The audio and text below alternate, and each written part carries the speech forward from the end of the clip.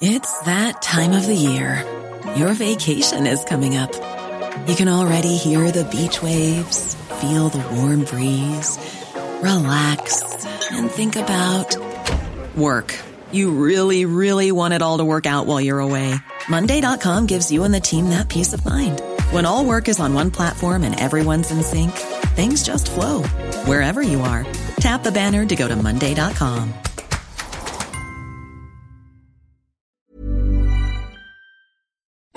The FT. Welcome to World Weekly with me, Ben Hall, the FT's World News Editor.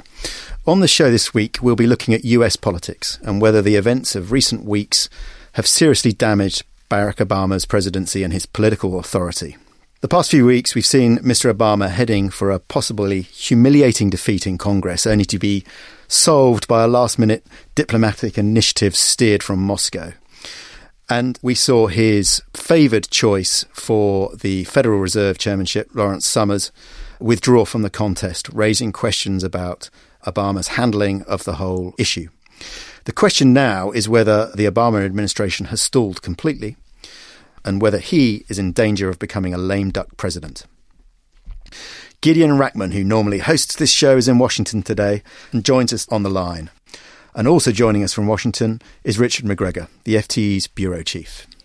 Richard, can I come to you first? Do you think the label of lame duck president is fair? Well, it's starting to look like it could be a fair label. I think it's unfair in one respect. I think there's a broader institutional crisis in America in the way that the system at many levels and in many areas is just being wrenched from its moorings. You saw that in the repudiation of not just Mr. Obama on Syria, but really the entire foreign policy establishment, which was rallying behind him, and that includes the Republican leadership in Congress.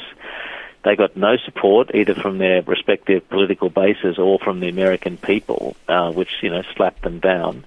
You see that in the budget talks now and the like, and it's very hard to lead in such circumstances. The corollary to that is that Mr. Obama is proving especially bad at it, in not building constituencies broader than his own base, and in not managing the kinds of circumstances that his office has to deal with, no matter who is there. So second-term presidents are always lame ducks. It might be that he gets that moniker a little bit earlier than usual.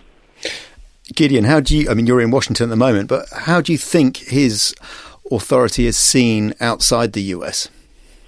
I think it is in danger of diminishing. Before I came here to Washington, I was in Berlin and London, and I think there was a degree of concern, almost horror, among the kind of foreign policy types in Europe at the sense that the US was unable to deliver on its promises. And I think we may have seen a new development in the kind of institutional gridlock here in the US, because traditionally it's applied to domestic policy. All presidents find it very frustrating getting stuff through Congress in domestic legislation, but have tended to have much more freedom of action on foreign policy. In fact, there's kind of semi-joke is that presidents get interested in foreign policy in the second term because they realize it's the only place they can do anything. Now, by setting up this precedent that he will go to Congress to consult them ahead of the kind of quite limited military strikes that other presidents, such as Clinton and Bush, would have unleashed without consulting Congress, President Obama may have introduced the threat of gridlock in foreign policy as well as in domestic policy. Richard, it was an absolutely extraordinary move for him to make. This is a president who's never found it that easy to do business with Congress at the best of times. And yet, in this very, not quite desperate situation, but fraught situation, he seemed to give up the initiative to the legislative branch. Why did he do that? Well, I think it was not just about Congress, it was about getting the US public on board. I think obviously everybody in the US, Mr. Obama included, was really struck by the vote in the UK House of Commons and how that lost. And I think Mr. Obama obviously didn't want to go out on the limb politically on his own on a strike like this. Congress would have protected his flanks to some respect, but I think he had a broader, perhaps more noble aim in mind, which was to convince the public of his case, and to do that, to give it legitimacy. I think Congress was important in that respect. But the result was that he fell flat on his face, frankly. There would have been reluctance in Congress anyway, once they had the slightest contact with their constituents, where the phone calls pouring into their offices at about 100 to 0 against a strike. they wanted to support him even less. So he had cynical reasons for doing it. He had good reasons for doing it. Whatever it was, it fell flat on his face. And what happens next time he wants to do something? I think he's stuck, having gone to Congress with a sort of minimal military action. He's got to go to them all the time, and his chances there don't look good. And on Larry Summers and his withdrawal from the Fed chairman race, that's even more explicable, isn't it? I mean, how come Obama failed to pursue a proper campaign in getting Congress on side? Well, that's right. It's a tale of mismanagement. It also may be a tale of a poor choice in the first place, politically, that is. Many of Mr. Summers' supporters are saying, well, simply why didn't Mr. Obama, if he wanted Mr. Summers, and he did, get out in August a couple of months ago and just name him and then defend it in public? Now, we don't know why that is. It may be that the vetting process, which can be excruciating, went on for longer than we expected. But for whatever reason, the delay just left Mr. Summers hanging. The Republicans hung back, and on this occasion, it was really Senate Democrats who did Mr. Obama in, and it was really like the system still hasn't politically processed the financial crisis, and this was just regurgitated back up.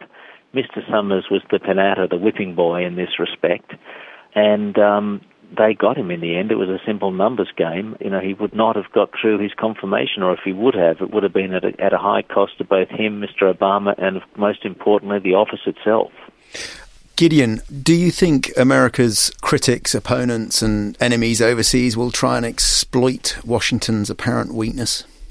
Well, certainly if people get the impression that American military power has been taken off the table, that could have unpredictable effects on the international system, because if you think about it, the whole global security system is constructed around American red lines of the sort that President Obama said he was going to enforce in Syria, whether it's the military bases that the U.S. has in the Gulf or in Japan and in East Asia. Those troops are there for a reason, not to be used, but as a sort of demonstration of American might. And if people think, well, that might isn't really there, that is potentially destabilizing, and we could see, the Chinese have been pretty adventurous in pushing their territorial claims in the South China Sea and elsewhere.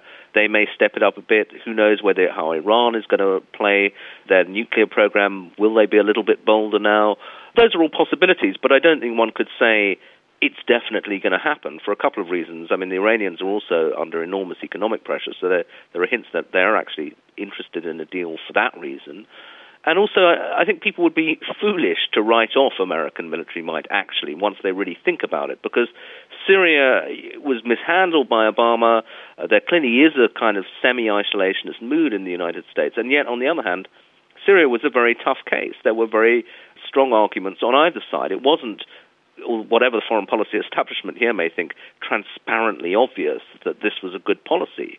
If America's presented with a much more clear-cut case, somewhere where there's actually aggression across a border or the US itself is attacked, then I'm sure they would respond. Richard, looking ahead to the next few weeks, Obama is now facing a pretty horrendous battle with Congress over the budget, finding short-term funding and raising the debt ceiling. This will presumably serve to galvanise the Democratic camp, but can Obama win? Well, I think you're right. I think the Democrats will swing behind Mr. Obama here. They've got a few quibbles with his position, but, by and large, the Republicans on fiscal matters are the best thing Mr. Obama has going for him. The Republican leadership didn't want us to have the showdown that we're about to have. In other words, you either shut down the government or don't lift the U.S. debt ceiling unless Mr. Obama defends Obamacare. I mean, it's really a ridiculous proposition, but that's the position they're in because of, I guess, the growing adventurousness, strength of the Tea Party-tinged groups within the Republican Party. So this, I don't think it helps Mr. Obama in the end, but it certainly helps by comparison with the Republican Party. No one knows quite where we're going to end up here. Will Mr. Obama blink? At some stage, he might.